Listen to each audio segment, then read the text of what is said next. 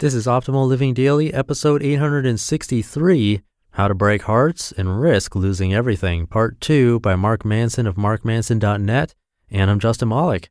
Happy Sunday. Welcome to the old podcast, the OLD podcast. That's Optimal Living Daily, where I simply read to you.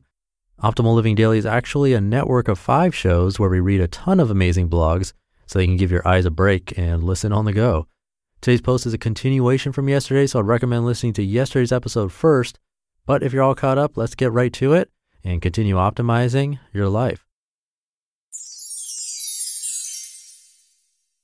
How to Break Hearts and Risk Losing Everything, part 2 by Mark Manson of markmanson.net.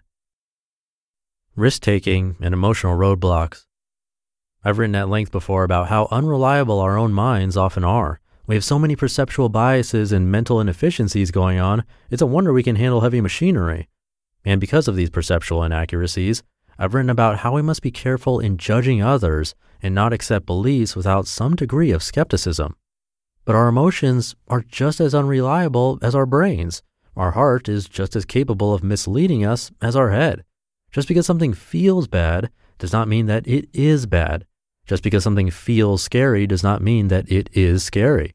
Just because someone feels like a self-absorbed canoe does not mean that they are a self-absorbed canoe. Too often, we allow ourselves to be dictated by our emotions. We become fused with them. We are them. It's so ingrained in us, it's part of our language. We say, I am scared, instead of I feel scared. We say, you are mean, instead of it feels like you are being mean. We identify both ourselves and each other with our emotions, with no separation between us, and we therefore unconsciously come to see our emotions as both our identity and our destiny. On the mission of make your life suck less, this is a DEFCON 1 level problem. Buying wholesale into our own emotions without skepticism, without cross-examination, provokes an insidious narcissism within us. The person who is forever obsessed with their own feelings and satisfaction is a person who is unable to look outside themselves, a person who is unable to take on the perspectives and feelings of others as their own, a person who is unable to hold values beyond their own credit and gain. Our culture reinforces this subtle form of selfishness, this constant identification with feelings and wanting to feel better, but feeling better is not necessarily being better. This fallacy is present in our advertisements, in our political speeches, in our films and literature, in our self-help industry.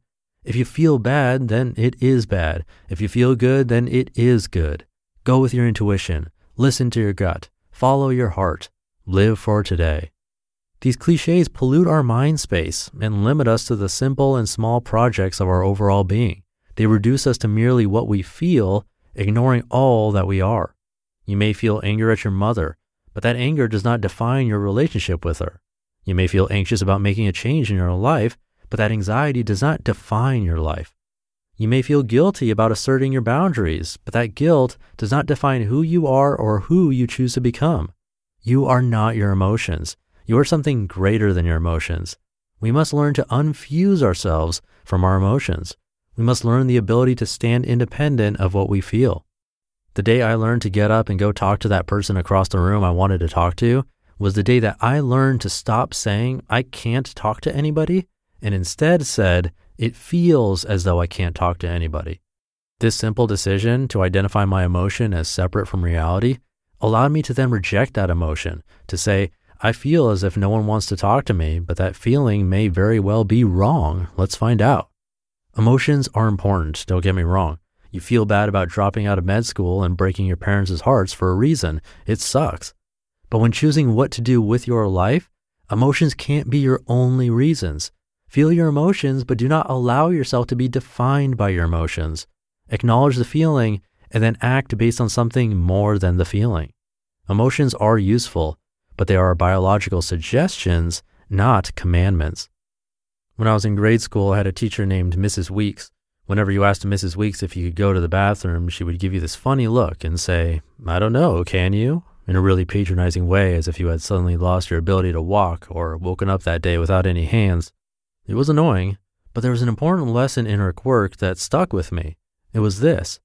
There is a difference between what we are capable of doing and what we allow ourselves to do. We often don't recognize that difference. My parents never allowed themselves to f with the VCR because they were too afraid they'd break something expensive or embarrass themselves. Meanwhile, they never realized that they were perfectly capable of using the dumb thing the whole time. For many years, I never allowed myself to freely speak to others because I felt as if I wasn't good enough for them, a feeling I also allowed to define my reality and who I was. Tomorrow, somewhere in the world, somebody will drop out of med school because they hate it, greatly disappointing their parents. Somebody else will tell her deadbeat kids to finally get off the couch and move out. Somebody else will risk it and ask out their sexy tutor. All these people will know of the impending disappointment and judgment when they do it. Their bodies will freeze. Their minds will scream. Their hands will tremble. They will feel like their life is ending that day, and they will stand and watch as the sky shatters above them and falls. But they will also know somewhere within themselves, whether consciously or unconsciously, that just because they feel it does not make it so.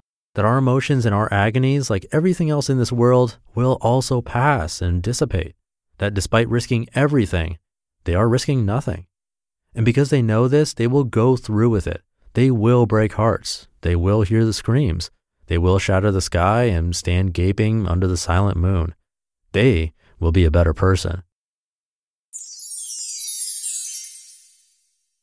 You just listened to part 2 of the post titled How to Break Hearts and Risk Losing Everything by Mark Manson of markmanson.net. And Mark is the author of The Subtle Art of Not Giving a F, highly reviewed. You can find that on his site, in bookstores, airports, Amazon, wherever. And speaking of books, I give away books to random people on my mailing list on the 1st of every month, which will be here really soon. So if you want to be part of that, come join the newsletter at oldpodcast.com.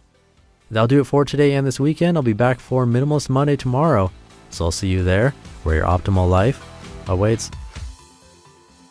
Hey, this is Dan from the Optimal Finance Daily podcast, which is a lot like this show, except more focused on personal finance. Justin handpicks the best posts he can find from blogs and authors like Ramit Sethi, Mr. Money Mustache, and more, and I read them to you 5 days a week. So if you enjoy this podcast, come on over and subscribe to Optimal Finance Daily too. And together, we'll optimize your financial life. You've been listening to Optimal Living Daily. Be sure to hit the subscribe button to stay up to date on each new episode and head to oldpodcast.com. That's OLDpodcast.com for a free gift as well as more actionable tips and resources to help you maximize your potential. Thanks for joining us, and remember, your optimal life awaits.